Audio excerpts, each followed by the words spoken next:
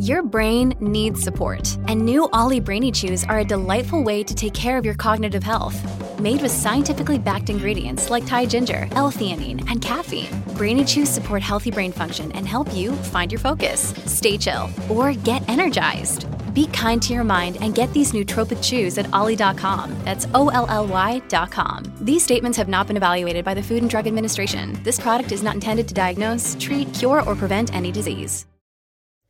This week is basically dedicated to reinforcing with the audience why you need to quit watching ESPN and all the other corporate media outlets and watch this show.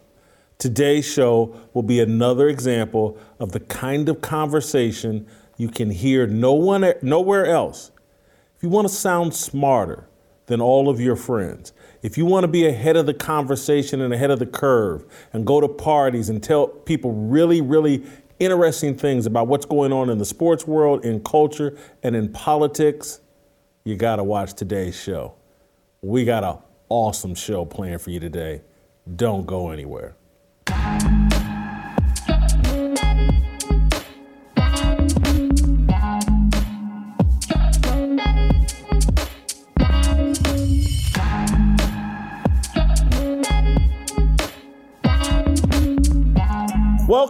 Welcome to Fearless with Jason Whitlock. I am Jason Whitlock, your host. Happy Thursday to you and yours. Happy day before Friday. We're almost here to the weekend. I'm just going to say it. I'm going to predict it. This will be the greatest show in the history of Fearless. And I believe that authentically. I've got a fire starter to unpack for you all that will help you understand, particularly those of you that are sports fans, but will help you understand what's going on in the corporate media space, particularly in sports, and how our culture has been corrupted. Sports culture has been corrupted. This will be a fascinating conversation that we'll have today with Royce White and Steve Kim. And then we will end the show by interviewing Garrett Bush, who's a part of a sports talk television show or YouTube show in Cleveland. Had some interesting things to say about Damar Hamlin. We'll interview him and talk with him. But without further ado, I want to get to this fire starter. I want to get into this conversation that I think will shed new light and give you guys a new perspective on what's going on in the sports media landscape. The embarrassing public beef between Skip Bayless and Shannon Sharpe reflects the consequence of sports television's embrace of the culture. The culture, and that's THA, the culture, is short for hip-hop culture, the art, style of dress, and mindset associated with popular commercial rap music.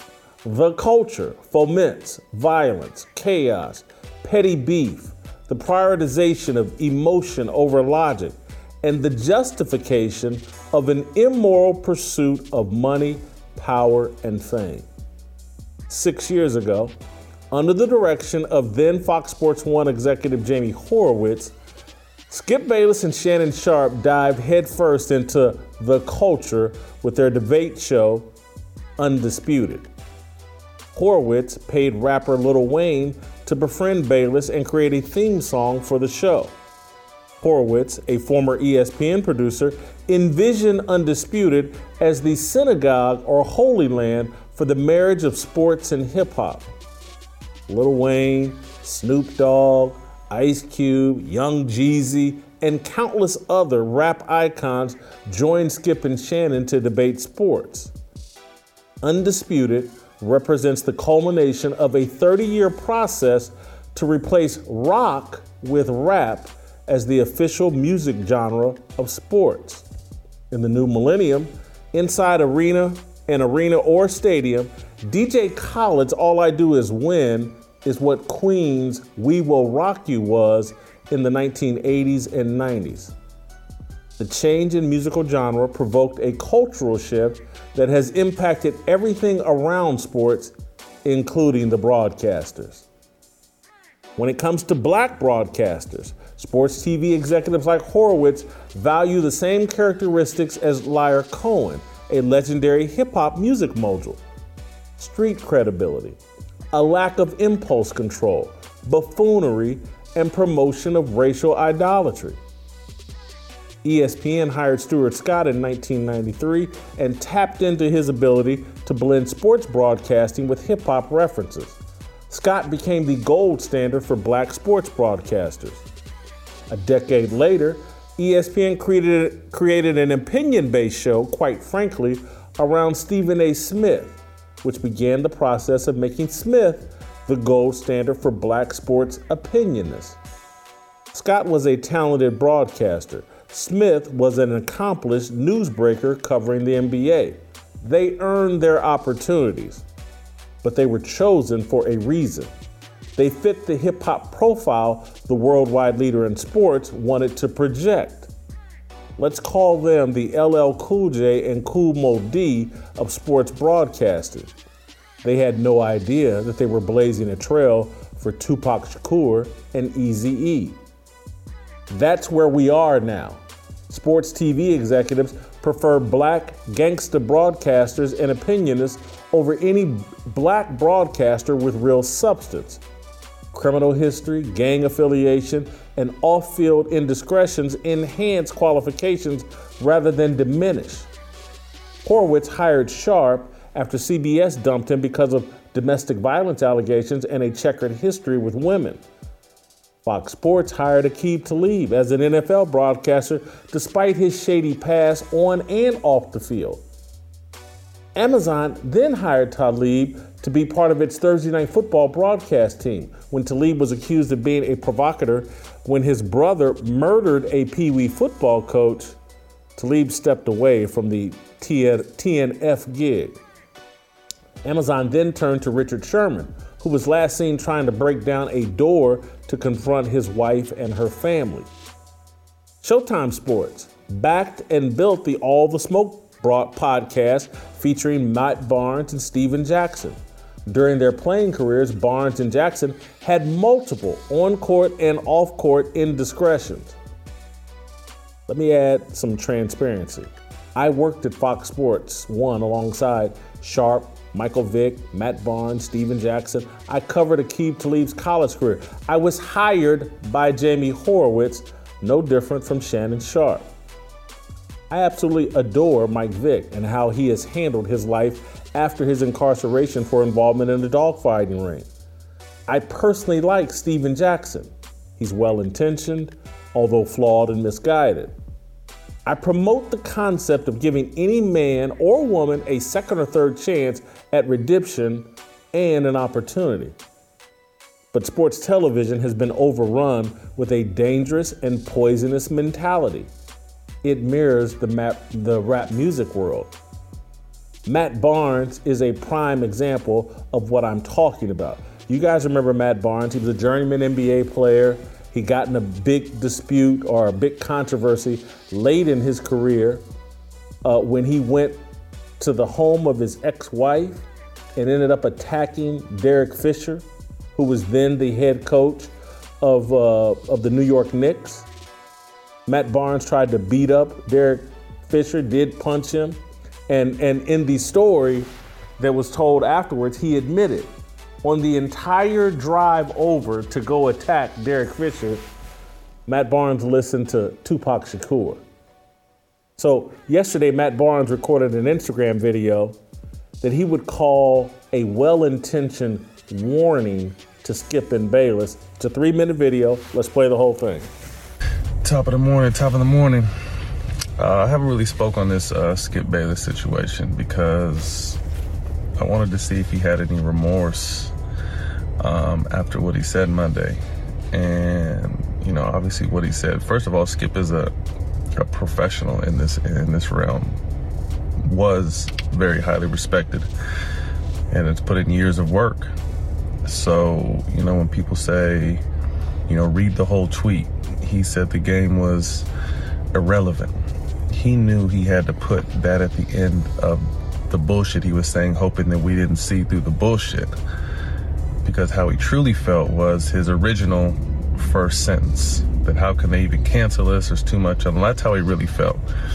But he's very intelligent, and he knew that if he put, somehow this game seems irrelevant now, that some people wouldn't see through his bullshit and arrogance and blatant disrespect for DeMar.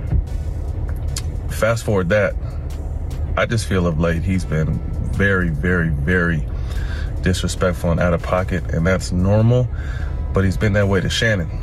And you can see Shannon bite his tongue.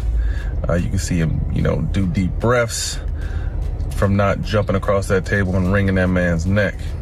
But I think Skip's day is coming. And it may not be from a firing standpoint, because, we know white men in this profession can kind of get away and do what they want. Just is what it is. And it makes good TV. Remember, controversy sells. So, of course, Fox are going to want to keep those type of ratings. But I know personally, that I've had to diffuse two situations, one with the coach and one with the NBA player. They wanted to Skip up. Personally, I've had to do it.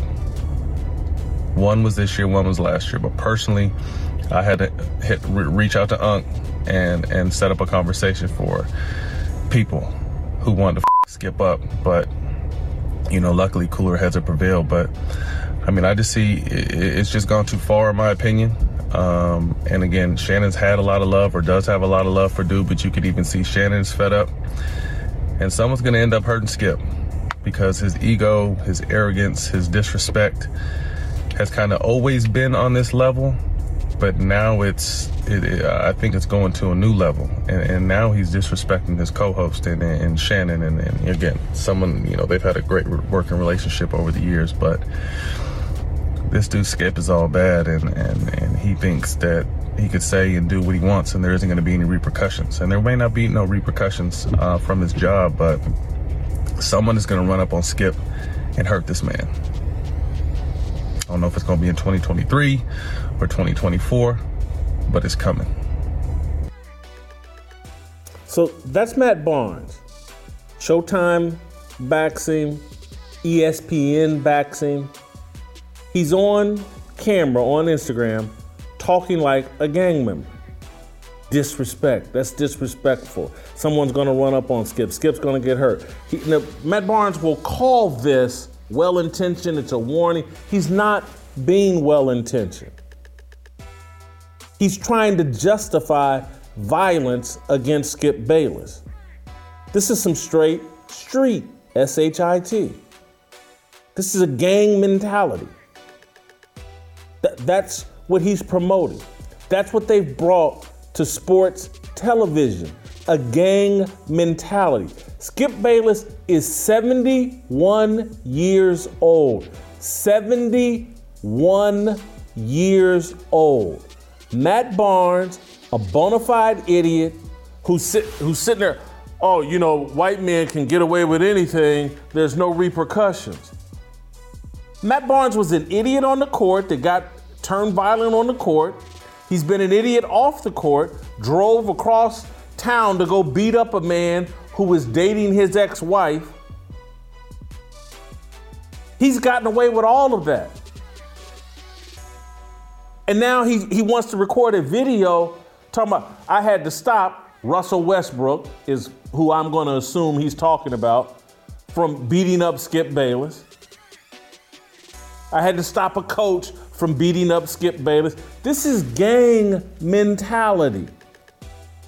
These are overgrown idiots still acting and behaving like street thugs, threatening a 71-year-old man. And Showtime Sports and ESPN Sports aren't going to do anything about it. Oh, because it's what they like and want. Street credibility, that edge, hip hop. Skip Bayless is in the social media crosshairs because of his Monday night tweet about Damar Hamlin, the Buffalo safety who suffered cardiac arrest during the game.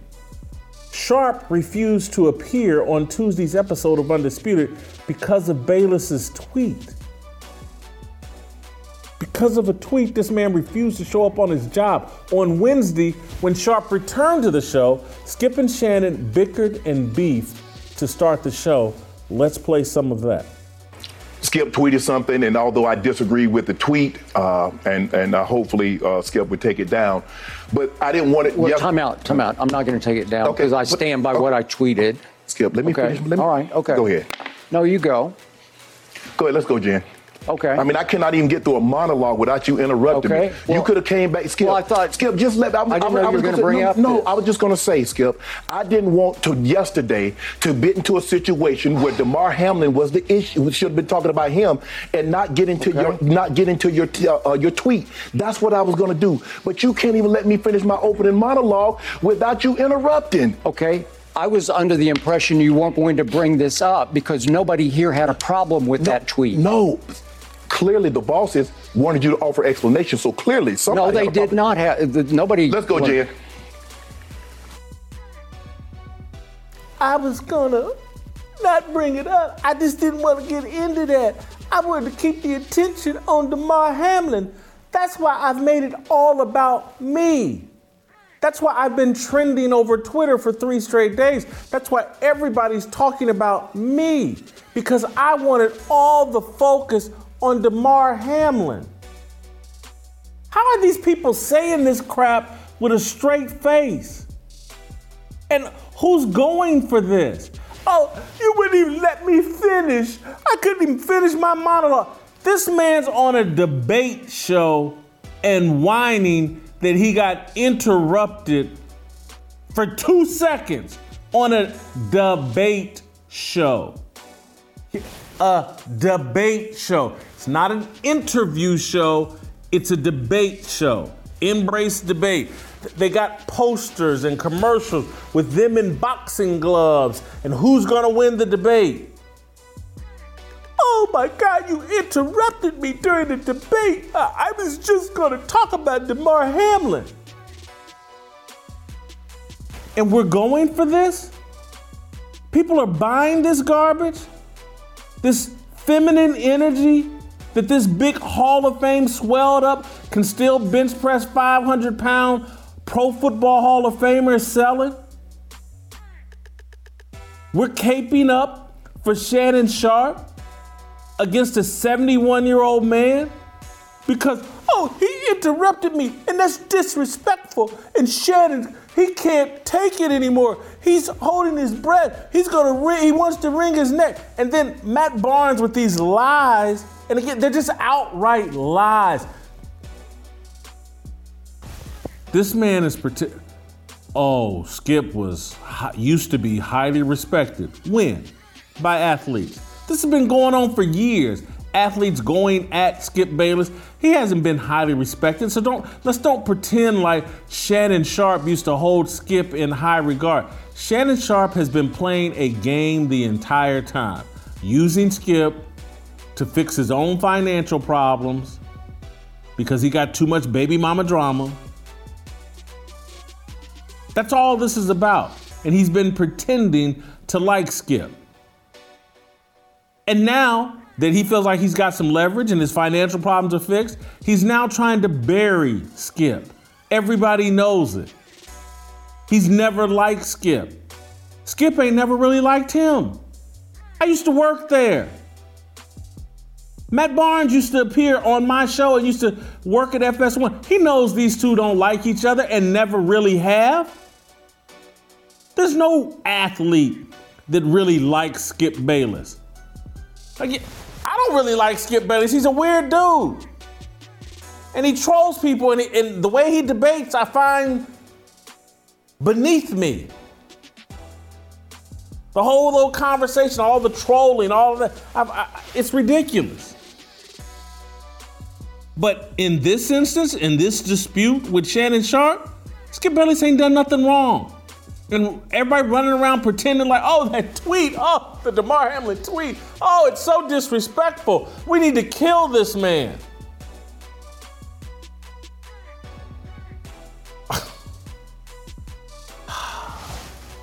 Let me read the tweet.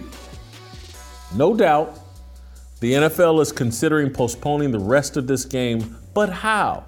This late in the season, a game of this magnitude is crucial to the regular season outcome, which suddenly seems irrelevant. Here's the other lie that Matt Barnes told. Like, Skip put that other sentence at the end, which seems irrelevant, to cover up the BS he was saying earlier. Go to Skip's Twitter feed. His tweet before this one was expressing concern for and sympathy and well wishes for Damar Hamlin. That's what he said first. And then he followed up with this. Man, NFL's in a tough spot. How can they cancel this game? This is all manufactured and make-believe. The facts don't support anything any of these guys are saying. And they know it. They're lying. This is immoral. This is hip-hop. It's hip-hop culture. It's get ahead by any means necessary. Shannon Sharpe, Matt Barnes, Des Bryant that piled on, Kendrick Perkins that piled on, and many of the other athletes, they all pretend as if Bayless put a knee on the neck of Damar Hamlin, like Skip Bayless is Derek Chauvin. And Skip's tweet disrespected Hamlin and all professional athletes. This is hip-hop. There's no greater crime in hip-hop culture than disrespect. People get shot and killed over disrespect. Disrespect justifies beating up a 71-year-old television troll. This whole hip-hop mentality, corporate media has driven that into sports. They partnered with hip-hop, and now this hip-hop mentality is pervasive. It's emotion over logic. It's racial idolatry. It's chaos. It's violence at the drop of a hat. It's a lack of impulse control. Disney and Fox have allowed sports TV to turn into death row records. Shannon Sharpe is Suge Knight, pursuing money, power, and fame by fanning flames of racial animus around his co-host. We keep seeing this in sports TV. It's the exact same thing Maria Taylor and the New York Times did to Rachel Nichols 2 years ago at ESPN. In pursuit of a new contract, Maria Taylor painted Nichols as a bigot by exaggerating offense to a secretly taped conversation involving Nichols and a friend. I'll go even one worse. What Sharpe, Barnes, and so-called Black Twitter are doing mimics what the Anti-Defamation League, the Brooklyn Nets owner Joseph Tsai, and NBA Commissioner Adam Silver did to Kyrie Irving. Irving tweeted a movie poster about the origins of American black people. And the Anti-Defamation League and the NBA and the puppets that fear the Anti-Defamation League acted like Irving was the second coming of Adolf Hitler. That would include Shannon Sharpe. He was one of these puppets, scared of the ADL, worried about the agency that represents him and the Jewish power brokers in Hollywood. Oh, let me go out here and take a dump on Kyrie Irving for tweeting out a movie poster that the ADL has a problem with.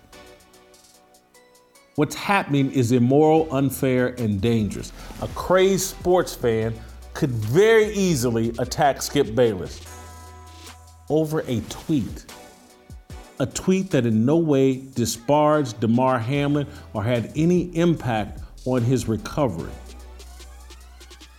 This is all a victimhood power grab backed by the threat of violence. It's straight from the BLM, LGBTQ, ADL, NAACP, Alphabet Mafia playbook. The Alphabet Mafia controls Hollywood and the culture. Shannon Big Suge Sharpe is setting up Skip Bayless to be Tupac Shakur. Shannon Sharpe wants all eyes on me. That's my 5. I want Royce White and Steve Kim to come in and help me fan these flames. You can email me and us, fearlessblazeshow@gmail.com. Stay tuned, Royce White. I just I wanna be, I just want.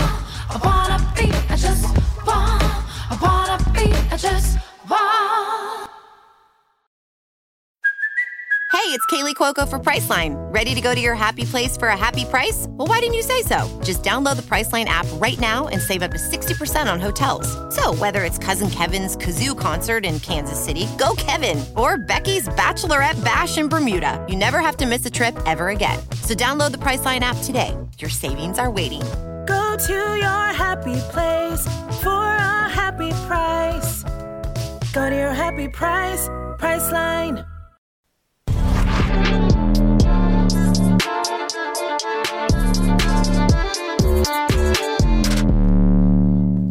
Welcome back. Let's roll out to Minneapolis, bring in Royce White. Royce, I just put together an argument basically saying that hip-hop's influence on sports media has manifested itself in the beef going on between Skip Bayless and Shannon Sharpe and all this focus on alleged disrespect. I look at an athlete like a grown man, a former athlete, 40-year-old man, Matt Barnes, basically justifying violence against Skip Bayless, all because Skip allegedly disrespected Shannon Sharpe and Damar Hamlin. I'm embarrassed by this. I'm frustrated by it. We've embraced a culture, hip hop, that provokes us and puts us in the mindset of doing unproductive, stupid, violent things. Well, first off, I don't know Matt Barnes personally. I never met him, but I know a lot of people around him. Obviously, Steven Jackson is one of my coworkers in the Big Three and a friend of mine. And everybody who I've ever met that's spoken about Matt Barnes speaks highly of him and says that he's a good guy. So I'll throw that out there first. But to piggyback on what I said yesterday, and I was thinking about this overnight, the reason why we don't hit women isn't just because they're women. It's because there's no sacred honor in beating an opponent that is weak or unworthy. That's why we don't beat women. And that would also extend to 71-year-old men, whether they be white, black, brown, or any other race. So any call for violence or any discussion about violence towards Skip Bayless is just immature.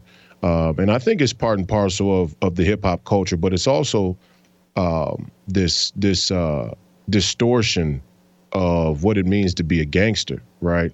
And I come from the neighborhood. I come from the streets, which is why many of these guys, when I have conversations with many of these guys, my conversations are different because there's a certain prerequisite of respect that is supposed to come with any interactions between men, and it's determined based on the possibility of violence. That's all men. That's all men. That's all men anywhere. We interact with each other with some form or prerequisite of respect because we know things can get violent and potentially deadly. But I'm from the streets, and what a gangster takes on two distinct forms. There are men that bent the rules because they understood there's a rigged system, and they look to take advantage of that rigged system or fight back against that rigged system in their own life.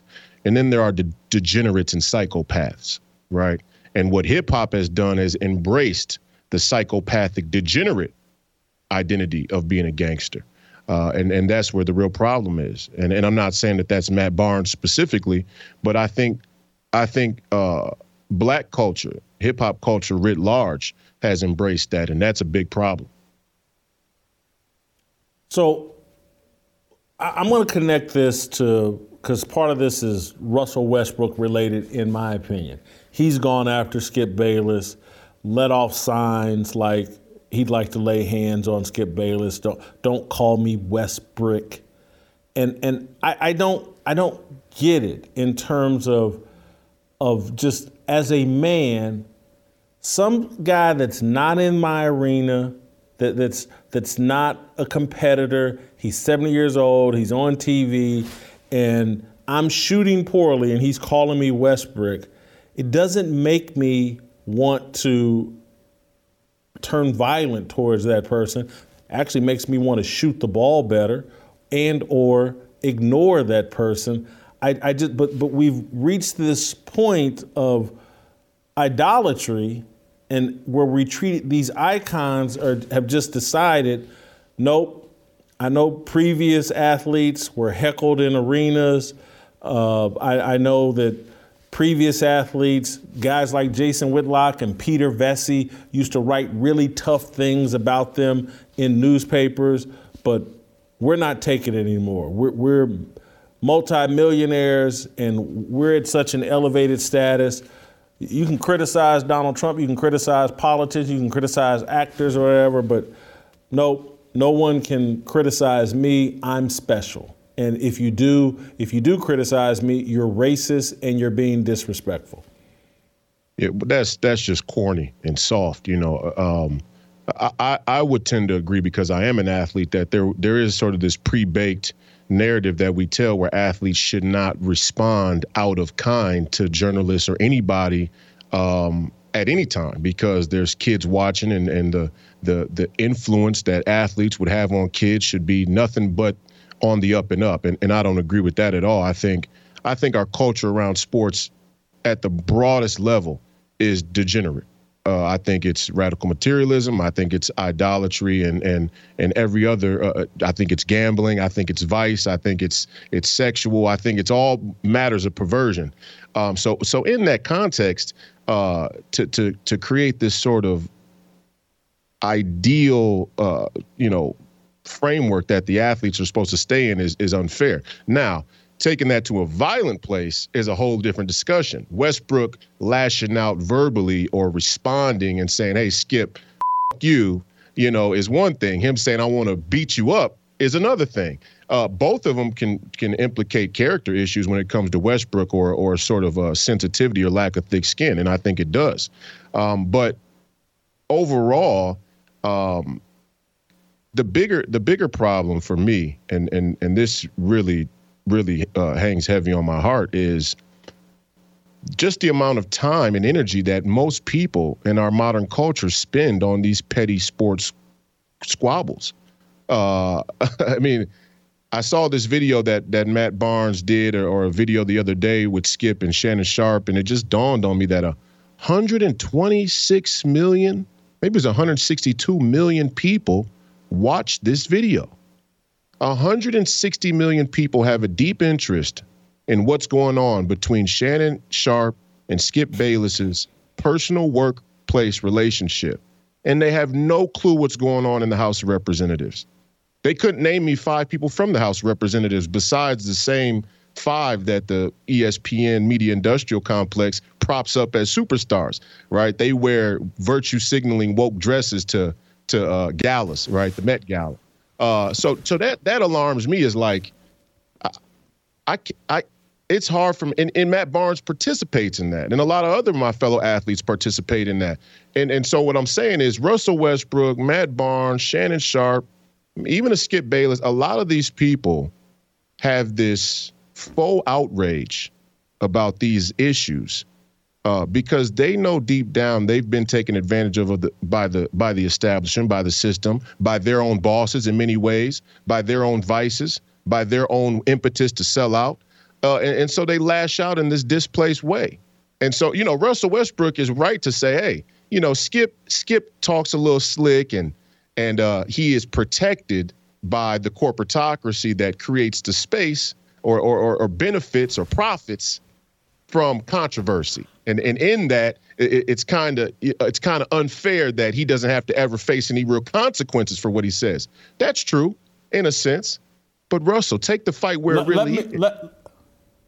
Let me buttress your point. I want to buttress because I want to clarify my own point. Because a lot of my problem here is Skip is 71. And so, look, in the prime of my sports writing career, or early in my sports writing career, between the ages of 27 and 40, I would say, as a sports columnist in Kansas City, I wrote some very tough things about athletes. Much tougher than the stuff Skip says, and certainly this tweet this is nothing. This tweet is nothing. It's all manufactured. But I wrote some very tough things, snarky things that weren't really about advancing the story. They were about entertaining and all that. And I was critical of athletes, and I knew there was a consequence for that. A lot of the athletes did not like me, and when I went into that locker room, and I always went into the locker room, I knew that there were going to be upset athletes with me. Andre Rison threatened to kill me, wanted to beat me up. Wayne Simmons, he's a dead linebacker now. He died in a car accident. We used to hang at the same strip club. He tried to jump on me at the strip club, and Marcus Allen wanted to fight. I could go long, just a laundry list of people that had, and I didn't whine and cry about it at the time. I recognized it as the price for doing the job the way that I chose to do the job. But I was in my prime. I was between the ages of 27 and 40. When Jim Rome, I thought Jim Everett, you're young, may not remember this, but in 1994, Jim Rome and Jim Everett, an NFL quarterback, Jim Everett tried to beat up Jim Rome on set during the show. I actually thought it was appropriate. Jim Rome was sitting across from the man calling him Chris Everett, basically calling him a woman. Jim Rome was 30 years old at the time. Jim Everett was 31. These are peers. Jim Rome wants to be disrespectful to this man's face. He got every right to confront him. Just like, I'm just telling you, the athletes that confronted me. It wasn't on a Jim Rome. I wasn't calling them out in that kind of way. But I didn't have a problem with athletes saying, Jason, you this close to catching one. I needed to know that. That put some restraints and boundaries around me. No problem. But we talking about a 70-year-old man and a tweet that was nothing. That's what I find reprehensible, and this whole disrespect that we manufacture in our mind, that at all times everything anyone says to us has to meet our standard of respect, and if not, I'm capable of jumping on you. That's a hip hop mentality, and that's why so many athletes or so many rappers end up dead, and why the people that fully embrace that culture, those communities a lot of times are ravaged by violence. And I know poverty and other things play a role, but this whole hip hop culture plays a role too. Well, I agree with everything you said. And first, I want to clarify that I in no way think anything Skip Bayless said about any of these situations over the past week or so has been overtly disrespectful to this player or to Shannon Sharpe. I think the whole dynamic between Shannon Sharpe and Skip Bayless is to progressively push each other's buttons to entertain. They both signed on to that. They both take the money for that. That's the business they're in. What I'm saying is that, and I agree with your point, what I'm saying is that many of these athletes, many of these hip-hop celebrities, many people in our community, the black community, find ourselves over and above the threshold of anger or determining disrespect, as you say, because we lack the willingness or courage to take the fight where it really must be, where it really should be, where it's rightfully laid. And so people should, like I'm saying, Russell Westbrook has a grievance against the corporatocracy. He has a grievance against the establishment. He's unwilling to clarify that grievance, because in clarifying that grievance, he will have to sacrifice a piece of him that he doesn't want to sacrifice. And that's the same thing we see in the streets. In the streets, people talk about disrespect while they disrespect themselves on a daily basis. Their concept of respect, their concept of justice, their concept of individuality or identity is broken. And it's been broken intentionally. And there is the grievance. But wrestling with that grievance, taking that grievance to where it needs to be, calls for you to sacrifice a piece of yourself. And it's usually the piece of yourself that you don't want to have to sacrifice. That's Westbrook. That's Matt Barnes. That's Shannon Sharpe. That's Skip Bayless. That was you when you were young. That was me. That's me today still. All of us have to do that on a daily basis, and we struggle to be able to do that. Royce, I'm equipped to go with you on a bigger point you made in passing. I'm gonna go there with you and help you out. You made a point about they can't name anybody in the House of Representatives. And right now we're having this whole debate about Kevin McCarthy. And people don't understand that this is actually healthy, what's going on with Kevin McCarthy. We should be trying to put pressure on the Speaker of the House or whoever's going to get that job, because the Speaker of the House actually controls what gets talked about on the floor. And what we're witnessing with this, with these holdouts that are like, nah, man, we don't want another globalist uniparty Speaker of the House who's going to censor what we talk about on the floor, out in front of everybody. It's a form of censorship that Pelosi and these guys have normalized, that the real issues never get talked about on the House, and they leave the media and us to talk about all this garbage, all this inconsequential garbage. Skip and Shannon, what's going on with them? BLM, but the House, where the People's House, where they're supposed to debate the most important issues facing America, they don't do it. The Speaker of the House keeps those issues. They all get decided in private. Oh, we're going to do this omnibus deal. We're not going to sit out here and carry on a real debate about it. We're going to spend America's money without ever publicly debating it in front of the American people. Give the media the opportunity to say, oh man, you can get 3-4 days of coverage off of if the Speaker of the House brought it to the floor and made them debate our issues at the border. Hey, what are we doing about illegal immigration? Make them debate it right there on the House floor. Now the media is talking about that debate about a substantive issue rather than, did you hear Skip put out a tweet that some people think was disrespectful of Damar Hamlin? That's the game that's being played on us. And so it's funny you made that reference, because it's like, oh well, today I can go there with I mean, it is the scam being played on us, being run on us. So when I look at these situations, it's not that I'm not interested or I can't offer an opinion, or that I don't have a feeling about the way Skip may talk about athletes or the way Matt Barnes responds. What I understand, especially from the way the narrative is drawn around black athletes, let's say, because a lot of these black athletes, and Matt Barnes did this. This is why I'm saying it. Matt Barnes, in the last part of his video, brought race into it. He goes, oh, well, Skip gets to say what he wants because, the white man's going to protect him. It's like, you're protecting the white man.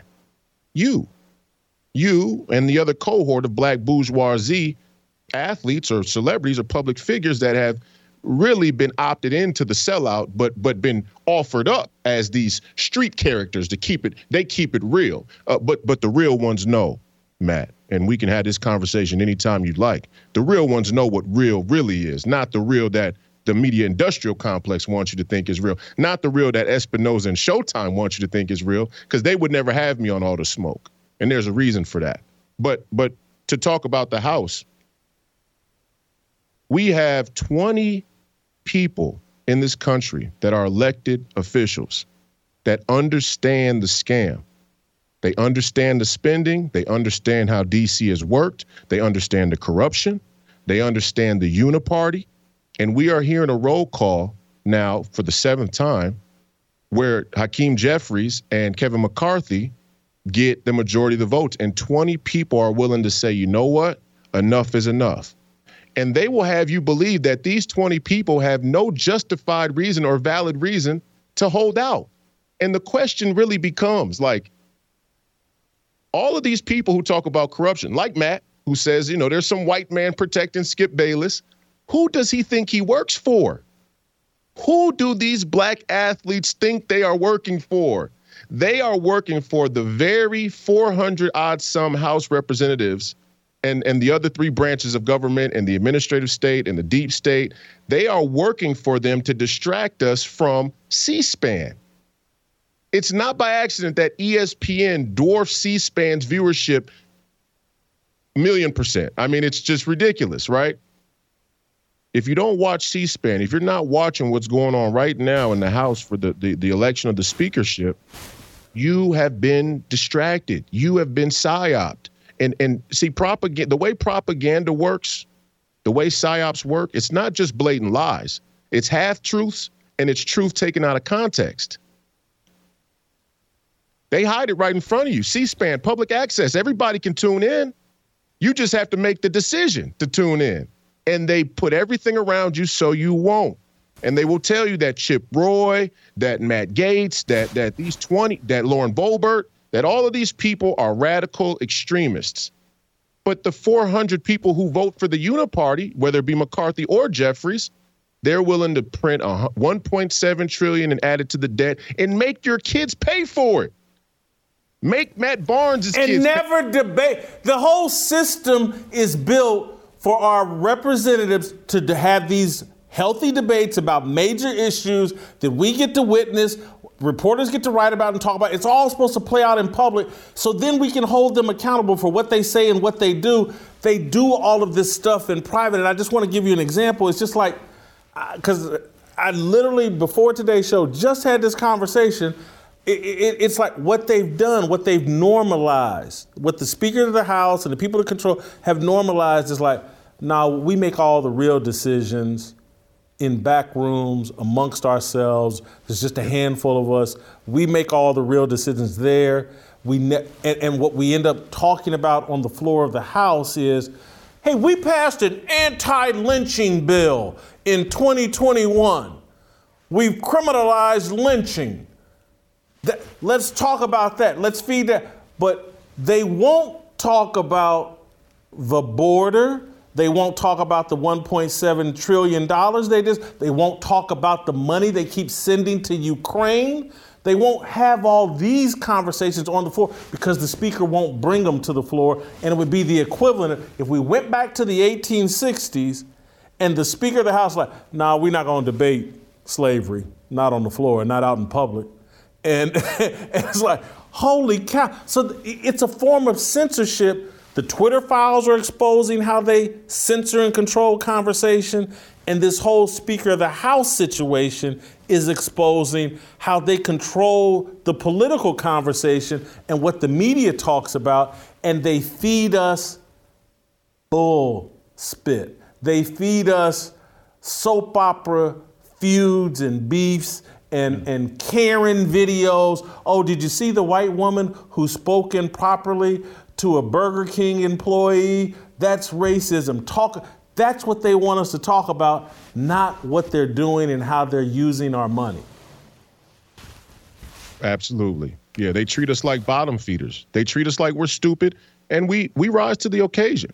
We often rise to the occasion. And the reason why, go ahead. Yeah.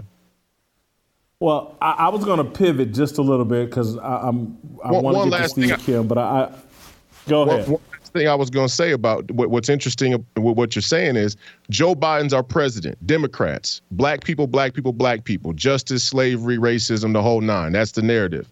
Well, Russia put forward a motion to denounce Nazism at the United Nations, and guess what country voted against it? America. Won't be discussed because we'll be discussing Shannon, Sharpe, but I want to make one other point, Roy. It's a pivot, but it's back to what I'm trying to expose with my fire starter and the column I wrote today. It's not a coincidence. And yes, I'm going there and I don't care who likes me and, the whole alphabet mafia and the ADL can come see me if they want to. I don't care. But this whole thing, the music industry and Hollywood industry combining with the sports industry and the executives that run that. And that's why I called out Jamie Horowitz by name. Because I know him, he hired me at Fox Sports, I know the game that he was playing. And he's no different than Liar Cohen, the Jewish hip hop mogul. And it's like they have a profile of who they will support as a rapper, who they'll support as a broadcaster when they're black, who they want to be the superstars. And it's the buffoons, it's the degenerates, it's the compromised, it's the people they can control, it's the people that will promote idiocy and degeneracy and debauchery and materialism and violence. Yeah. There's a blueprint. And I'm just sorry, there seems to be a particular group that loves that blueprint. Yeah, I mean, again, we can dance around it all we want to. There's enough blame to go around for many groups of people, right? You and I spend a lot of time talking about the black bourgeoisie and how many sellouts there are. We spend a lot of time talking about the corruption and sort of evil spiritedness or predatory nature of the LGBTQ movement, the dishonesty of the women's rights movement and other movements. This blame spreads all around the world. So there are groups of people that can be held to the fire or have their feet held to the fire of all colors, creeds, etc. But yeah, the anti-Jews have a stronghold on media, on the narrative, and the narrative isn't everything, but it's a lot. It's a huge piece of where people's attention is, where people's information comes from, and then can be applied to their daily action. Information is a big deal in our country and in the world, especially with the proliferation of technology. And there are a lot of Jews, what I call them anti-Jews, but there are a lot of anti-Jews that are at the helm there too. And so, the call for Matt Barnes, all of this is, and see, here's the problem we also have. It becomes so sensitive across the board. I'm not saying anybody's in a fixed position. Matt Barnes isn't in a fixed position. Skip Bayless isn't in a fixed position. The LGBTQ or women's rights movement aren't in fixed positions. The people who support or fly the BLM flag, not a fixed position. Everybody has the chance of redemption. That's what Judeo-Christian value and faith tell us. Everybody can be redeemed, but we should be honest about where we are and who's doing what. And like I said, the people at Showtime, the people at ESPN, the people at, HBO. I mean, pick one.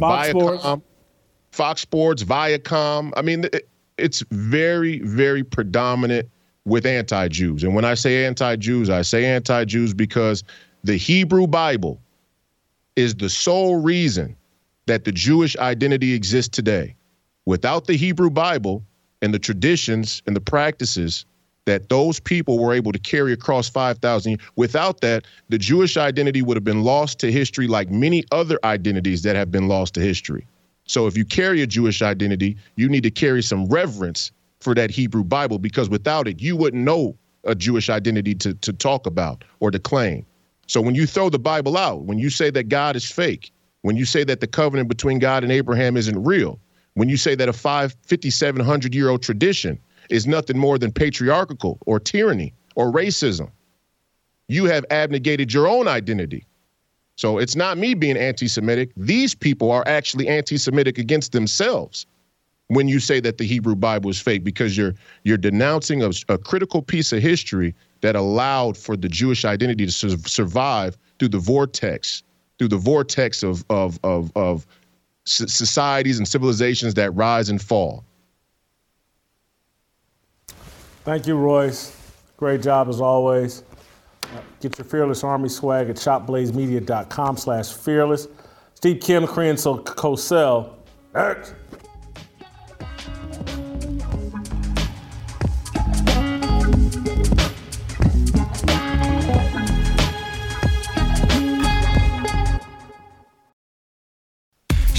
모두 다 빨리 박수 쳐 기다리지 말고 서둘러 Reason that I'm back is to feed you raps I see that you are 배불러 So fly All right, let's roll out to Los Angeles, bring in Steve Kim, the Korean Cosell, to talk about All Eyes on Skip and Shannon. Cosell, can't wait to hear your take on my take that hip-hop culture is at the root of what the beef between Skip and Shannon and the chaos, anarchy, the little violent turn to sports media. I'm blaming sports and sports TV in particular, its embrace of hip hop. Well, I read your column And, I think there is a point when you get street guys and they don't leave that life behind, or they're encouraged to not leave it behind, and as they say, keep it real and that all-important street cred. Yeah, I think there's an element towards that there comes a certain point you have to evolve and move on to the next chapter of your life. I mean, I saw that Matt Barnes video, and my first thing was, wow, we've really gone sideways here when Matt Barnes is the peacemaker. I mean, when Matt is the voice of reason, things have gotten sideways. Hold for a second. You heard that as peacemaking. You think he's promoting peace in that video? I think in his own way he thinks he is, but I also believe that he understands. He's trying to get credibility within the community and look like, hey, man, this guy's a shot caller, like he's James Prince in Houston. And I'm thinking to myself, great, next thing you know, this guy's going to be the modern-day Jim Brown and bring about a truce between the Bloods and his Crips in in his living room, or it's going to be like that Middle East thing with Menachem Begin, Anwar Sadat, and Jimmy Carter. Remember, they're shaking hands at the Oval Office, and I'm thinking, I have a hard time believing that anyone would want to assault Skip Bayless physically. Would they want to come up to him? Would they want to have a few cross words? Maybe send him a strongly worded email? Yeah. But to actually go out there and physically assault a man who I believe is in his, late 60s, early 70s. And here's the other thing about athletes. Early 70s. And here's another thing about athletes. They're great athletes. They do incredible things. They're genetically gifted.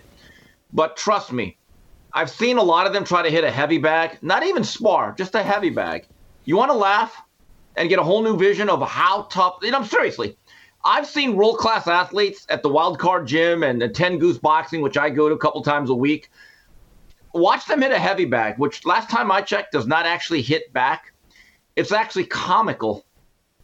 The best thing an athlete can do in situations like this is to threaten, is to curse someone out, and then have your entourage hold you back because you guys cannot fight. You guys cannot hit your way out of a paper bag. It's the truth. So, yeah, you're right, Jason. I don't think it was necessarily him playing peacemaker, but I think in his own mind he thinks he's doing the right thing while also elevating his own status within that, what you call the culture. Well, I think he's justifying someone running up on Skip Bayless. And this was an orchestrated, planned thing. You put it in the air, let Skip know that, we've greenlit him. Someone run up on Skip and take a swing at him, take a shot at him.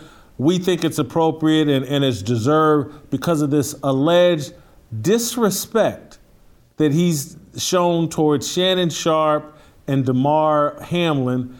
And we kind of talked about this earlier in the week, but I just don't see the disrespect. I don't see the disrespect towards Shannon Sharpe or Damar Hamlin.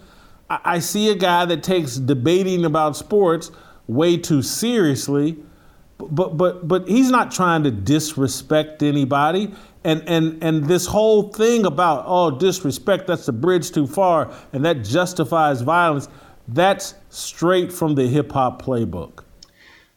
I wonder, if that NBA coach or player was Derek Fisher, would Matt Barnes have intervened? Anyway. It's got to be Russell Westbrook he's talking about as the player. That's got to be who he's talking about, the player. And if Russell Westbrook shot a punch out at Skip Bayless or anyone else, it'd probably miss. But anyway, here's the thing. It is interesting. Skip Bayless has now become a very, very easy target. Look, and you could argue that he's polarizing and maybe he deserves it, which I really don't think so.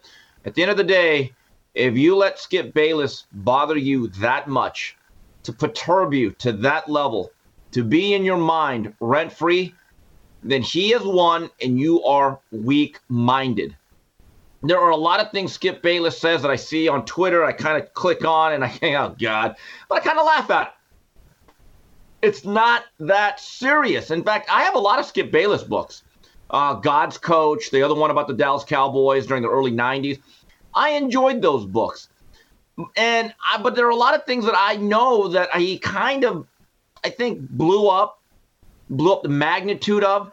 But I generally enjoyed it, but I don't have any hatred for him. I don't believe that he should be canceled any more than I don't think Bomani Jones, for as vehemently as I disagree with much of what he says, should be canceled. And I certainly don't want to physically assault anyone, because I'll admit it too.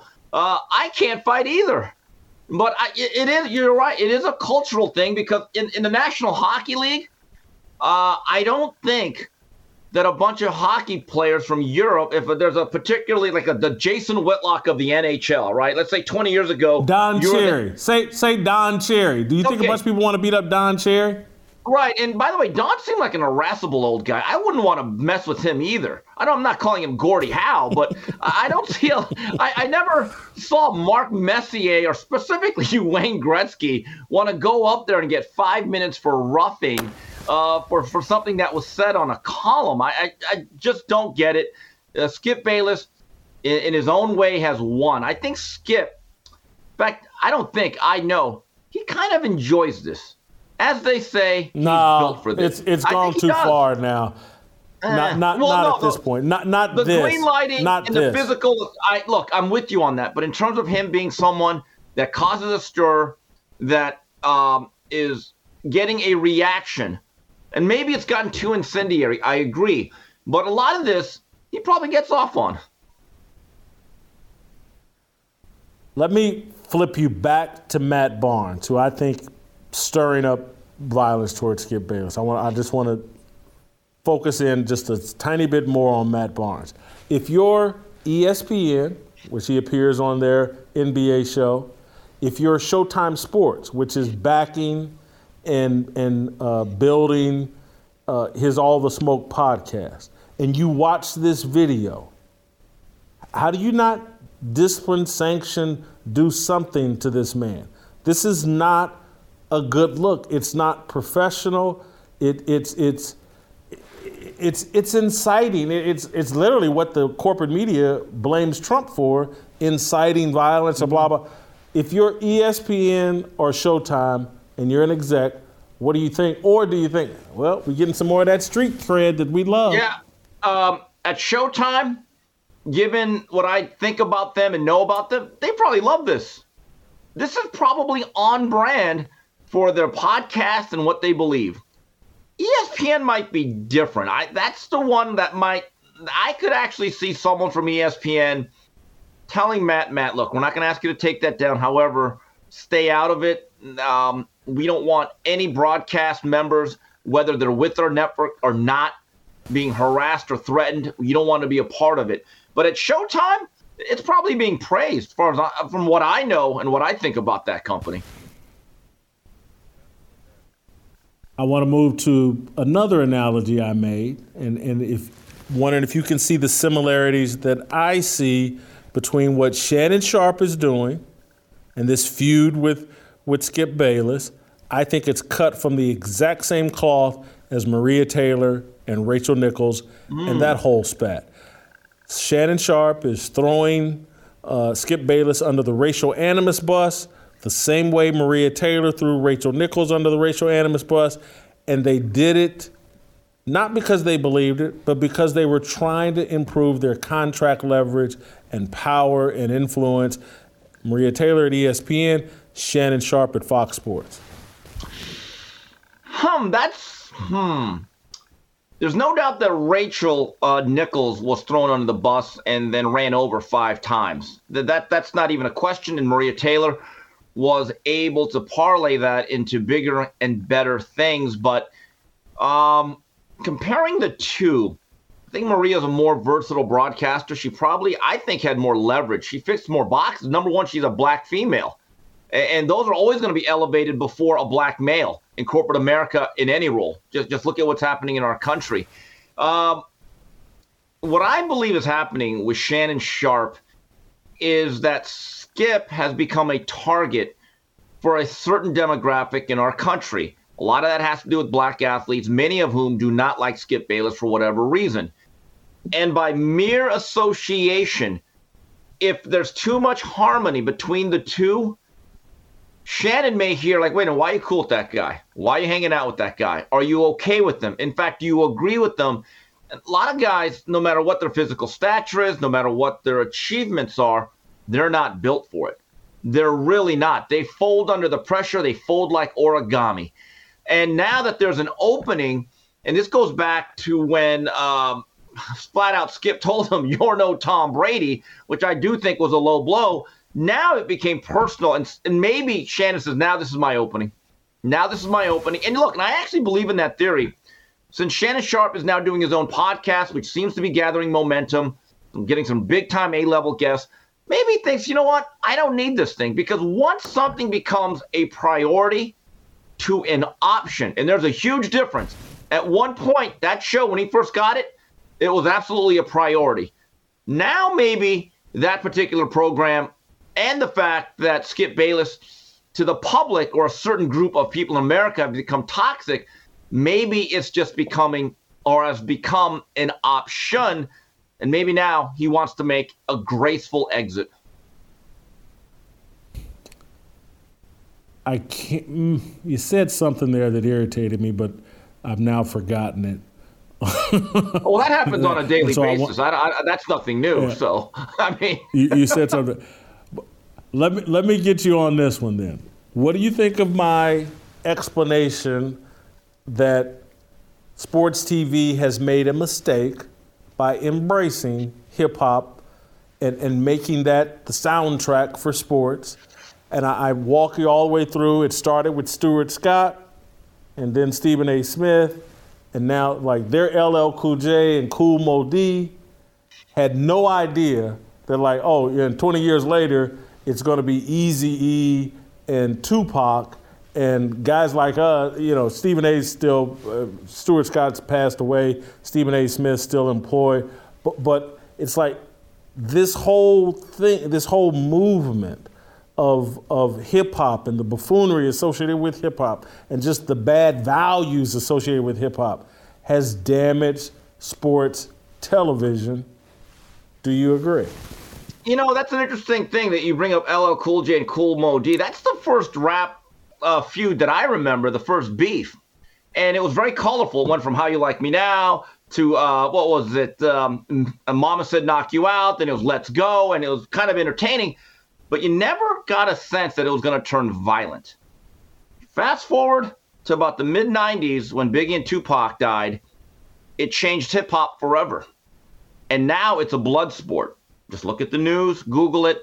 Rappers from all regions are now getting shot, killed, maimed, almost on a weekly basis. Just look at the numbers. Rock Nation News has done a lot of videos on that, giving the evidence.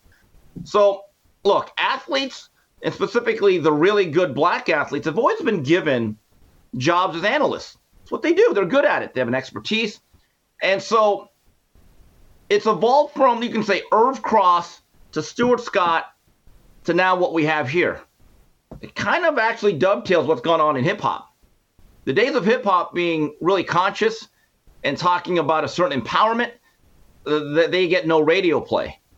And so I do think there is an interesting dovetail with those two comparisons. I think there's a validity to it.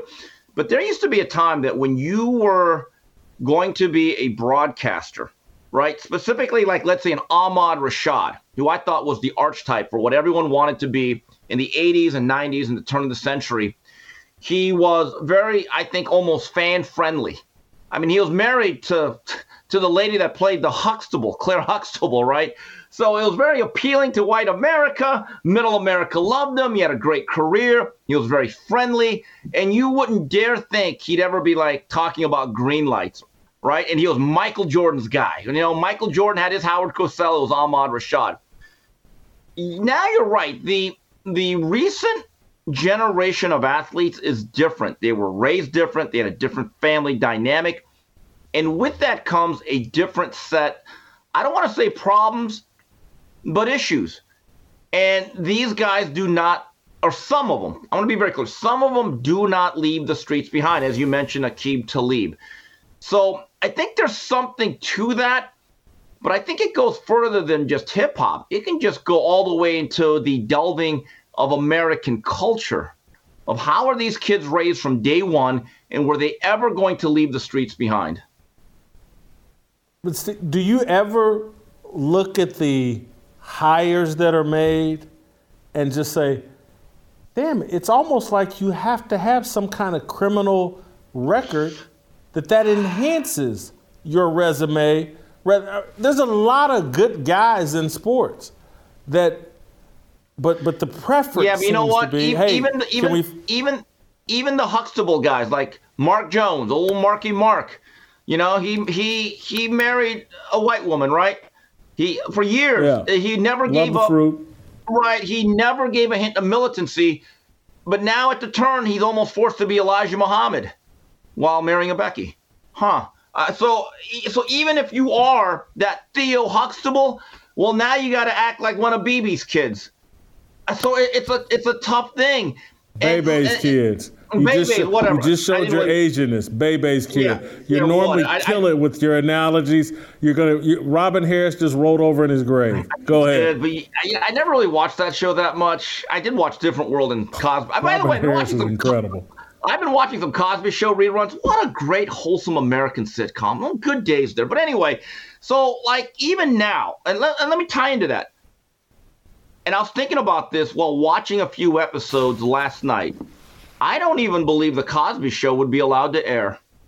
It's too positive.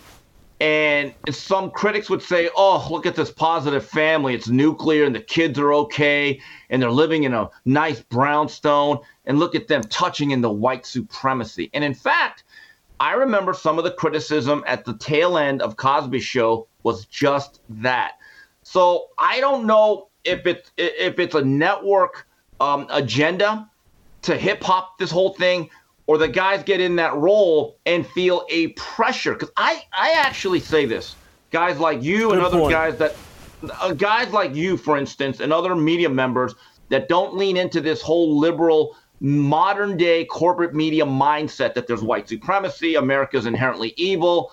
Okay, that if you don't stay quote unquote on code, and I see it a lot in boxing from Twitter followers that are like, you know what, I don't really like Mayweather all that much and they're black, you get an avalanche of negative feedback. And it's amazing to me the pressure. And I tell a lot of these guys that I end up following, like, hey, I got to give you a lot of credit because I know what you're saying is honest, but I know it's not easy. But everybody wants to perform. And that pressure to stay on code. And maybe Matt Barnes is just saying, you know what, let me just do something for the culture. Let me stay on code. I'm with you. But I'm going to look like the good guy by look like I'm pretending to be Secret Service and being the peacemaker for Skip Bayless, while at the same time also kind of going out there and saying to these guys, hey, look, I got you. Don't worry about it. I'm with you. That's just my view. It's kind of convoluted. But you asked me for my thoughts, and there it is. I'm gonna give you one other analogy for you to work with that buttresses your point. It's a guy I love and respect. Mike Wilbon. Mike Wilbon comes from an incredible family, graduated from Northwestern University, superstar columnist at the Washington Post, one of the great sports columnists of the last 20, 30 years. And I believe, and you probably do too, he has succumbed to some of the pressure from the culture. There's no doubt. There's no doubt about it. I mean, some of the stuff he says now, I say, you really believe that, huh? Based on your background. And I would guarantee that if you went back through all his archives, there are probably things that he said or stated that go directly against the worldviews he states now. Because, again, I think social media, and you've said this for a while, Jason, has changed it. There used to be a time when you began as an intrepid young reporter at the Kansas City Star, you'd write something controversial, something very off code, something that people probably hated. But you said, you know what, I'm going to stand on this. But maybe outside the occasional letter or the fan interaction when you do a radio remote, it really wasn't all that much. Now think about it, Jason. With a lot of your tweets, I love retweeting you because I just like to read the reactions. It's funny to see these people melt down. But that pressure, not everyone is built for. They're not. I actually think one of the funniest things you can do now, and I've said this before to Coach Jason Brown, I don't block people anymore. I just mute, because I want people to have a reaction to what I say if you're going to get that angry over it. And then you could scream at the top of your lungs, I'm never going to hear it. The problem is a lot of these individuals that are in the most exalted positions, they cater towards the public and they start to really bend their own beliefs. And I think that's one of the reasons why Marcellus Wiley, your old partner on what used to be a very fine program, said, you know what? I'm getting out. I'm going to get out. I'm going to have my own word. I'm going to have a certain freedom. I'm getting out from the cocoon. I'm going to be my own man. And I really do respect that. Thank you, Steve. Great job. We'll see you tomorrow. That's Steve Kim. We're going to bring on Garrett. But you know what, Justin, if you're ready, just even before we bring on Garrett Bush, I want to play this clip of Garrett Bush from yesterday, I believe, on a Cleveland, or 2 days ago on a Cleveland sports talk show. I just want to set up the conversation we're going to have with Garrett Bush when we go to him here in a second. But I want to play this clip of Garrett Bush talking about Damar Hamlin. He's Jay Crawford, I believe, is the host of this show. Jay Crawford used to be with ESPN. It's the host of it. This went viral of Garrett Bush talking about Damar Hamlin and his reaction to what the NFL is doing, should do, shouldn't do. This went viral. We're going to interview this guy next, but let's play the clip here. Let's warm you up. I'm gonna keep it real. We in left field. We in left field. I'm kind of hot right now too. I'm kind of hot because we do this every freaking time something happen on this field. Everybody want to pivot and act like I done heard people talking about, just the mental health of the players, and yeah, you could die. They don't even know they could die out here. We sit here and talk about this stuff every single time. Schedule remakes, how we gonna make it up, what the league feels about it. I don't give a damn what the league feels about it. Let's keep it real. Why we don't talk about the stuff that matter? This young man, you wanna know how what this you need to know about him? He's 24 years old, right? He got a contract for $160,000. That's his bonus. And he earns $825,000 this year. You say, G. Bush, why are you talking about this man's money? Because guess what? He's been in the league 2 years. That means he's not vested. That means if he never plays another down in his life, he don't get another check for the NFL.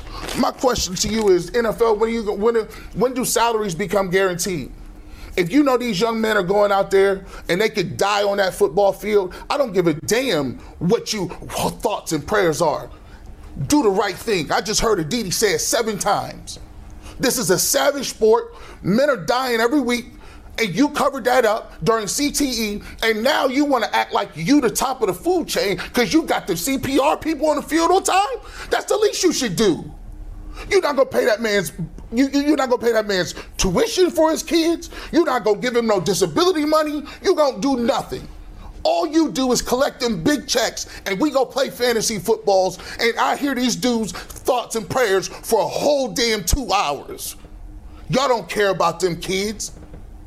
These young black kids is putting on the line. And you telling them what they put on the line ain't worth it because you know why? Because you don't want to pay for somebody that's broken and battered and can't take care of themselves because it costs you money. So it is all about money. And I heard nobody talking about no contracts. And he's sitting up here cashing these checks. We worship these owners. They do anything they want to. Anything. And as long as the product is good, we salute it. I'm pissed off today because ain't nobody talking about the real stuff. There's people out there, players are saying they just want to wait for us to die. I like the NFL just like the rest of y'all, but I'll be damned if I'm going to sit up there and pat Roger Goodell on the back for running this organization the way he does. They run it like a criminal organization. We're going to talk to Garrett Bush next.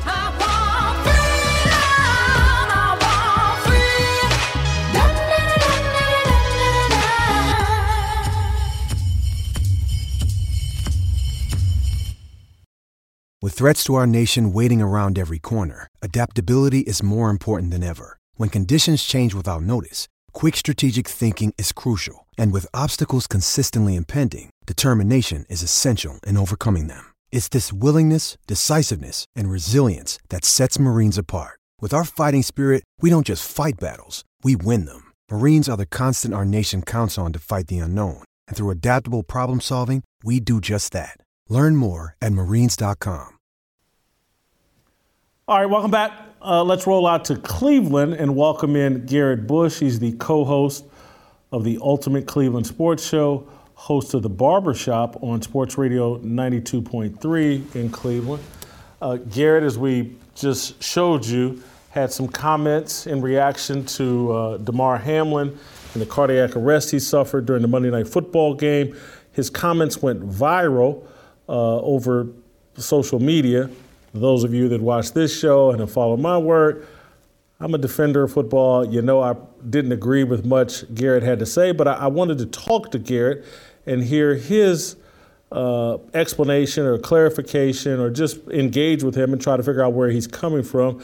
Garrett Bush, welcome to Fearless. Glad you've joined us. Garrett, let's start here for me and the audience.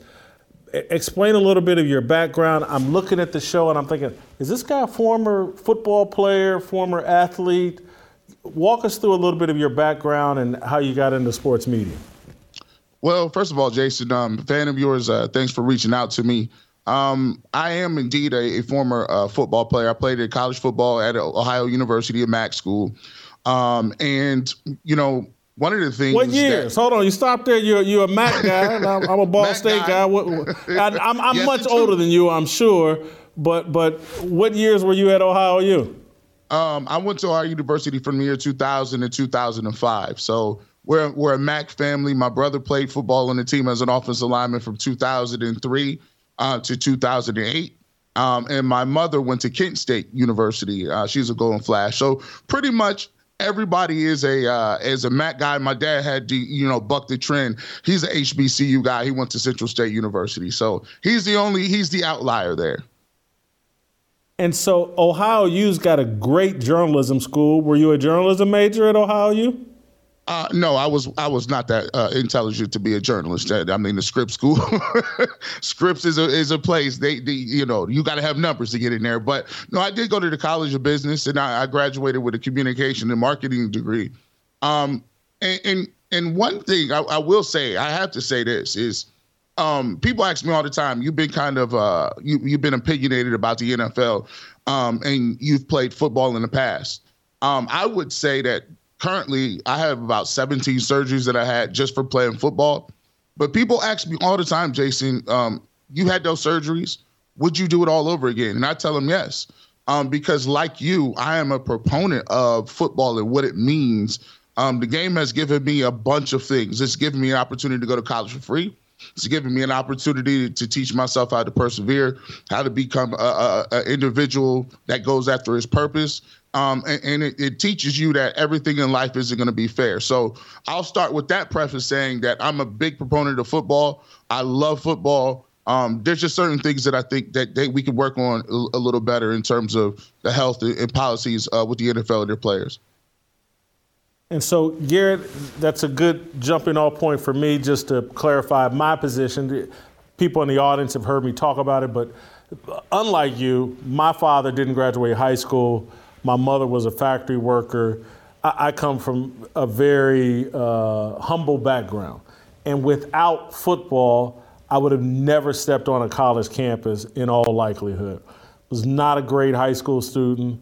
Was kind of more of a social animal, class clown type. Decent high school student, but no college was looking for me coming out of high school except for my ability to play football. And so football, even though I never got a whiff of the NFL, football dramatically changed my life and set me on a course where I've been able to do some great things for myself, my family, friends, and whatnot. And so I'm a defender of football, and there are inherent risks in playing football. You know, I tore an ACL in 1987 or 1988. I can't remember, played on it in 1988. But it was a fair exchange. More than fair. The benefits I received from playing football far outweigh and my college experience was not perfect. Me and the coaches didn't get along all the time, but just more than a fair exchange, and that's part of the reason why I'm such a huge defender of football. Now that we've entered all that into the record, I want you to help me understand where you're coming from. At one point yesterday, you said the NFL is run like a criminal organization. You got to help me understand that. Well, you know, if you've watched the show in context, we've talked about some different things over the length of our show. Like, we've covered the Daniel Snyder situation. We've covered the Robert Kraft situation. We've covered some things that happened with Jerry Jones. So when, you know, there's been a lot of investigations that have happened with the league, especially Daniel Snyder, and there was a probe that went on, and the NFL did not do a good enough job of letting that investigation happen. So when I come from that premise saying that, you know, they run it like an organized crime organization, I'm speaking to it in terms of a top-down structure organizationally where it's very difficult to see change at the bottom levels because the top level is very closed off, it's very private, and the way they handle things is a lot behind closed doors. Same way with the CTE settlement. There's a lot of things that happen in the NFL where there isn't a lot of transparency. There isn't a lot of open book policy in terms of some of the things that they do. And when you look at it specifically, what I meant in this case was, you know, the NFL does not have guaranteed contracts, but there's nothing that says somebody can't get a guaranteed contract. But when you look at Kirk Cousins has one. Kirk Cousins all his money has fully one. Guaranteed. I think Deshaun Watson has one. After, yeah. So let me. This is my more real question, though, Garrett. As it relates to multi-billion-dollar corporations, not just the NFL, just multi-billion-dollar corporations in general, do you think there's a lot of transparency in multi-billion-dollar corporations? No. Heck, there ain't a lot of transparency in the government. So, no, I don't think so. However, I do think that should be a part of it. I think that should change. I do believe that there should be a level of transparency, especially when you are the NFL and you have anti-tax exemptions for a higher standard. Yes. We should hold them to a higher standard than Ford Motor Company. Well, Ford Motor Company, you know, I don't know if you're going to get a concussion working at Ford Motor Company. My parents worked here in Canton in the Rust Belt. They weren't getting concussions. They don't really have. I can't think of the name. I can't think of the name of a major coal mining operation or corporation, but you can definitely damage yourself in the coal mining industry. Do you think there's a lot of transparency there? Well, it wasn't in the day, but I do believe you see those commercials that said, hey, if you have asbestos, call 1-800-so-and-so. There's a lot of coal companies. There's a lot of companies that are being held responsible later for what they should have did earlier as far as informing their employees about the dangers of working in those environments. Not to say that people still wouldn't do it, because when you look at the NFL, if you told everybody now if they had a diagnosis for CTE, and they told you there's a 90% chance you will end up with CTE, there will be a whole lot of people that still would play football.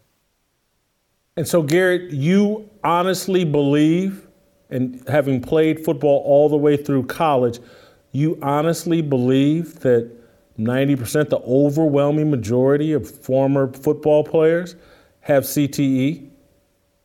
Well, there's a study that was shown out of the brains. No, not the study. Again, you can get a study to say anything. You can get a study to say, I'm 220 pounds, and I'm not. I can only cite what the documentation is from the studies in the class action lawsuit, and where brains were donated to science. And those brains, 90% of the people that turned their brains into science to be scanned were some level of CTE found in their brains.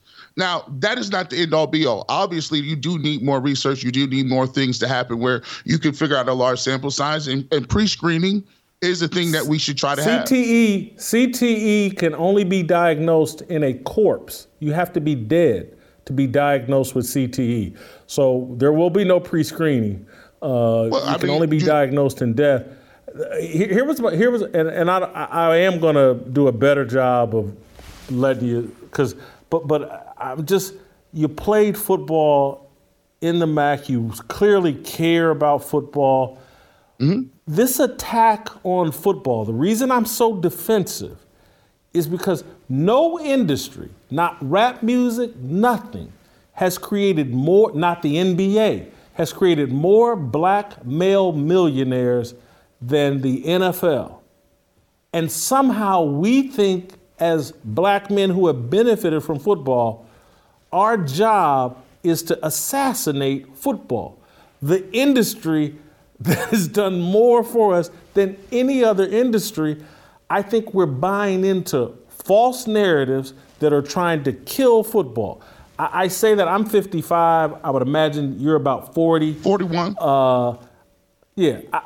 I've lived so long and know so many former football players, so many, that don't seem to have CTE. I'm looking at Troy Aikman that had 8-9 concussions in the NFL, and he's still the top broadcaster in football. I'm looking at Terry Bradshaw, who played during an era when you could damn near pull out a gun and shoot somebody on the field. Still working. There's Howie Long played defense. I just don't buy these studies that are rigged to ruin football because they think football is part of this toxic masculinity thing that must be eliminated. I'm just not sure if you're not buying into these popular narratives that really don't serve us and aren't really based in truth. Well, let me give you this.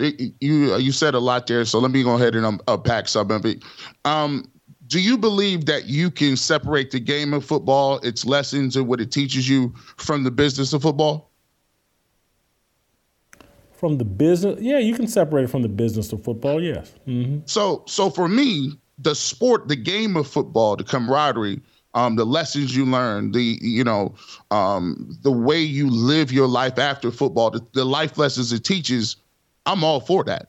That I'm a product of it just the same as you are. So that is a great thing that football teaches you. And I would never tell my kid that they couldn't play football. I would just try to educate them on the dangers of playing football and what comes along with it. The business of football, which is very lucrative business, I don't even have a really big, I'm a capitalist. I really don't even have that big of a problem at owners making a bunch of money. That's capitalism. You can't choose. I'm for NIL. I'm for players' likenesses, images. And I always say, look, if it's capitalism, have capitalism and keep it real.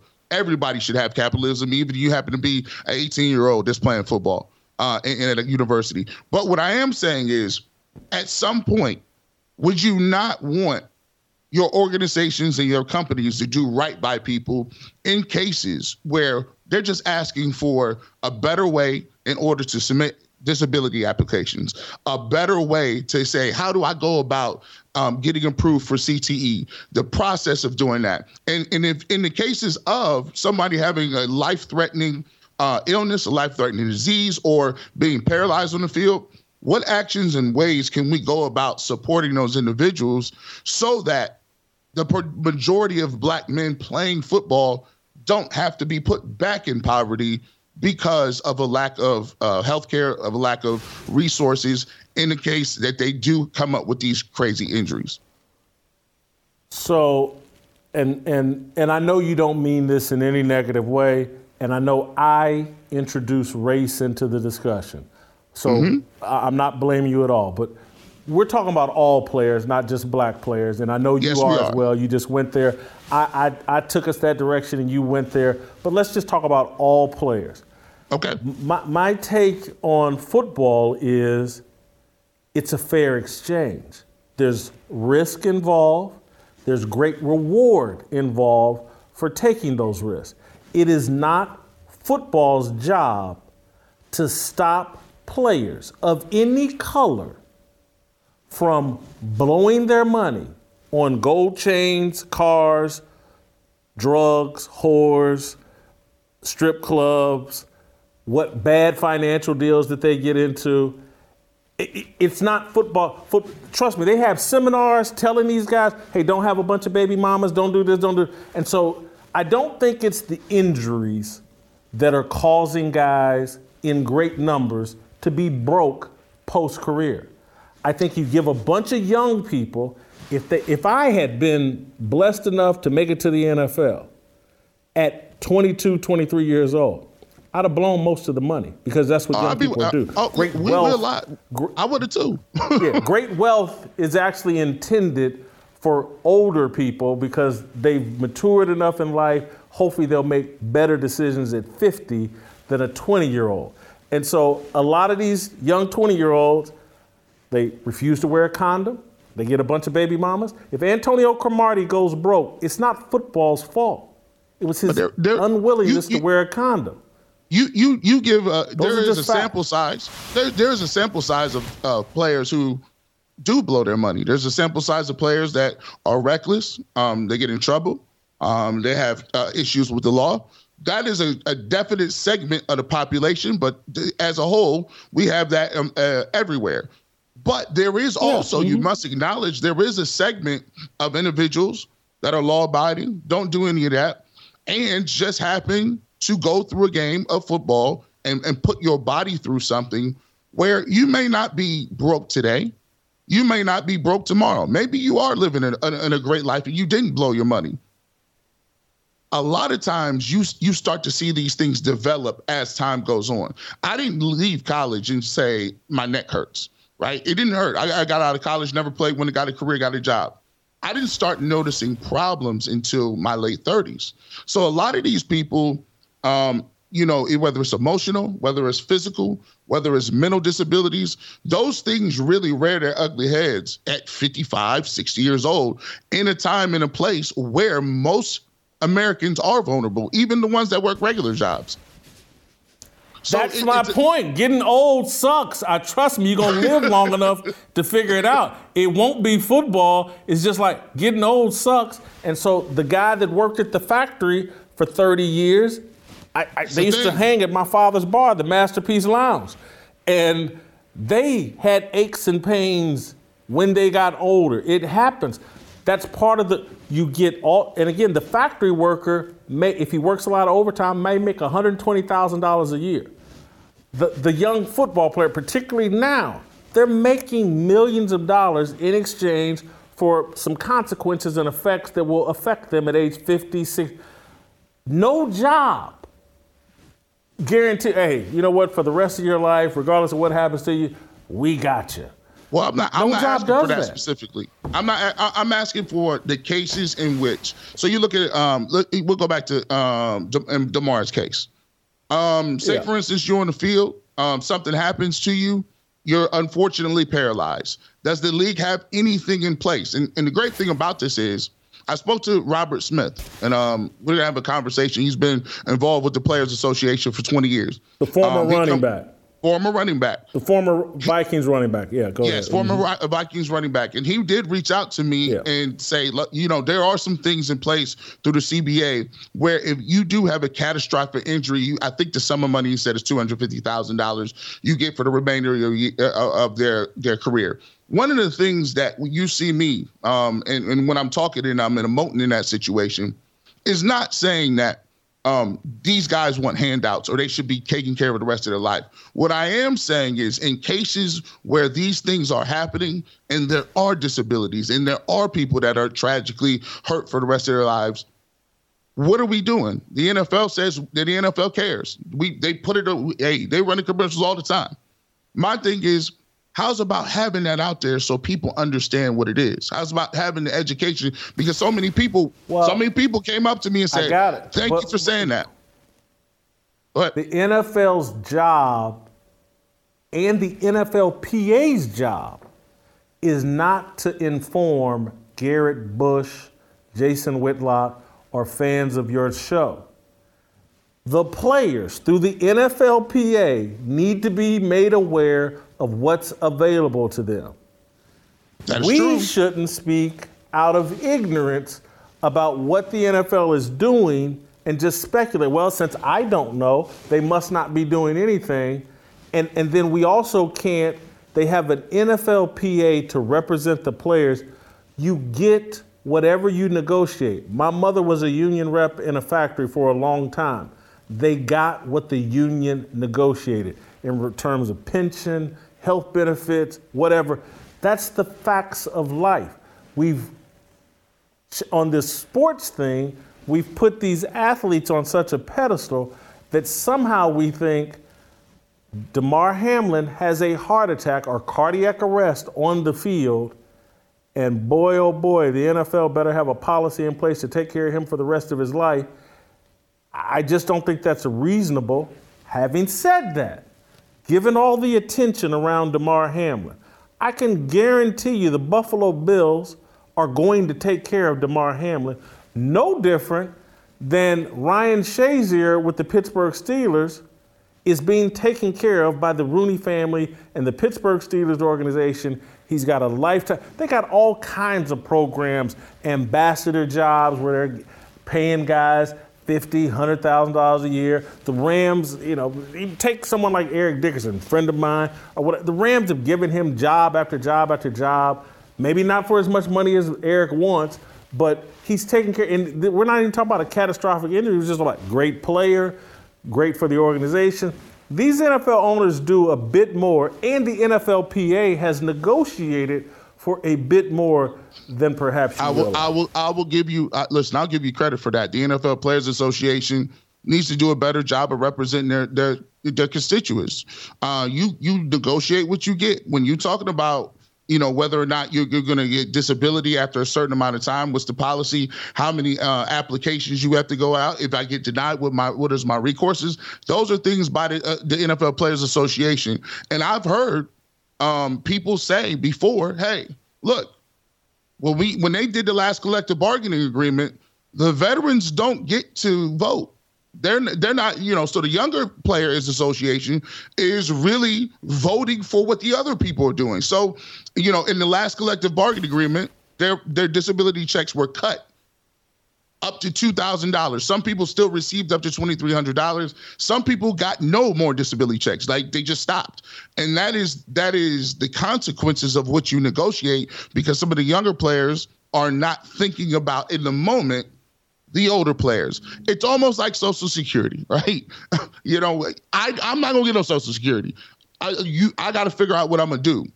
All I'm saying in this whole process is, when we look at it, sometimes I believe that you have a responsibility. The same way you're supposed to provide a clean, safe work environment for an employee, and if you do not provide that for an employee, there could be repercussions or things that the employee can say. And in terms of football, the game is very dangerous. We know that. You sign up for what you get. However, I do believe it's not the NFL's sole purpose to provide that. But I do believe there has to be some standards that are there that says, hey, in case this happens, X, Y, and Z, here's what you're going to be able to do. Here's what you're allowed to say. And here's what our responsibility as an organization is. And right now they do have that. I just don't think it's good enough. So, Garrett, I don't ask this in a way to demean or diminish. I'm asking authentically. Have you engaged with any NFL owners during your time as a member of the media? Oh, no, I haven't. I mean, we do like stuff where, ask them little questions at a press conference, but I have not sat down in depth with an owner and talked about the policies that I'm speaking on right now. I wouldn't even talk about the policies, but I'm just, if you know them or know professional athletes and can get a professional athlete away from a microphone and just in a real conversation, you'd be shocked to learn what these NFL owners do for former players. And I'm not even talking about catastrophic injuries. I'm just talking about former players that they had an affinity, a connection to. what they do and try the positions they try to put. Because I think you referenced Dan Snyder, and I used to know and still know Alex Smith, quarterback of the Redskins, and when he had that catastrophic leg injury, what Daniel Snyder did for him and his family during that time, these guys very appreciative of. There was nothing Dan Snyder wasn't willing to do for Alex Smith.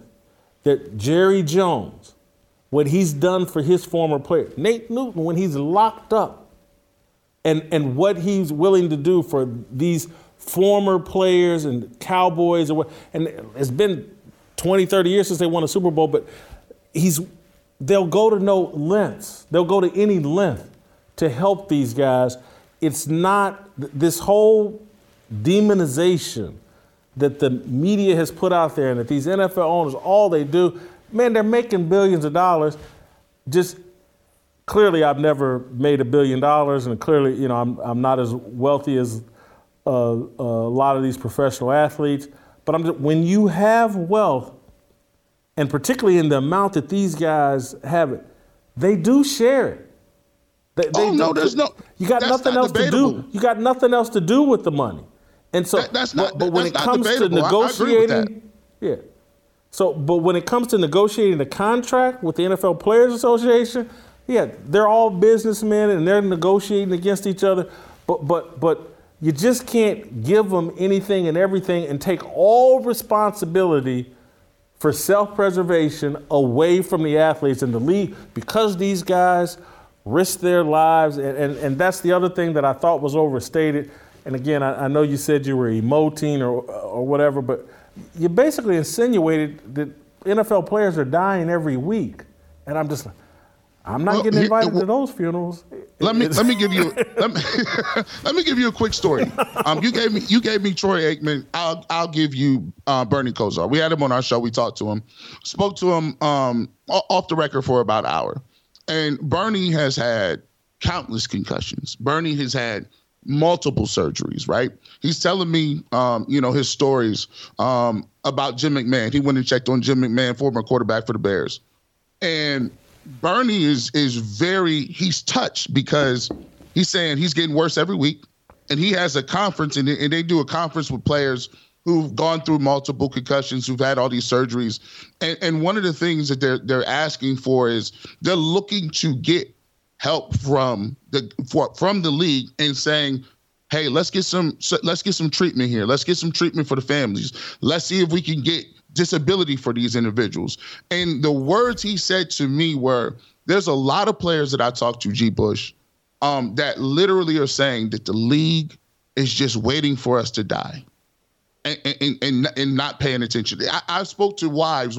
A wife of a player said, I fought the league in a lawsuit for 3 years to get disability benefits. And it was just devastating. He ended up passing away before we got the benefits. I've had people show me their lawsuits against the NFL. Not saying these are all people that are the norm, but for every person that they do take care of, there is 2 or 3 people that could have an opposite experience with the NFL because they're not being able to get the benefits that they think they deserve. In the CTE settlement, there's only 6.5% of the money has been doled out. There are people on a waiting list in order to just get initial benefits from that. And the settlement has been out 10 years. Now, for me, that's kind of alarming because that money is sitting there, but there are people that could use that. There are people's families that could use that money, and they have diagnoses that have been approved under the CTE, the CTE agreement. So, yes, there are owners that do a great job of taking care of the players on a one-off situation. For me, I'm looking for a more holistic approach. There are great owners out there. I love what Robert Kraft has done in terms of police reform, working with guys like Meek Mill. I love other owners that have done different things like that. But for me, from a standpoint, I think when it comes to the health and wellness of the veterans, especially the veterans that are in their 50s or 60s, I think it could be a little better. And Gary, we'll end on this note. I'll let you respond, but we'll end on this note.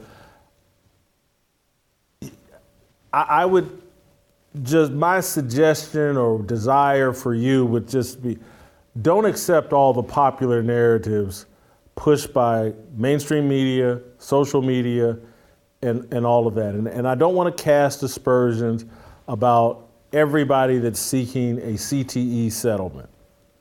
But there is a whole different opposite side to all of these arguments.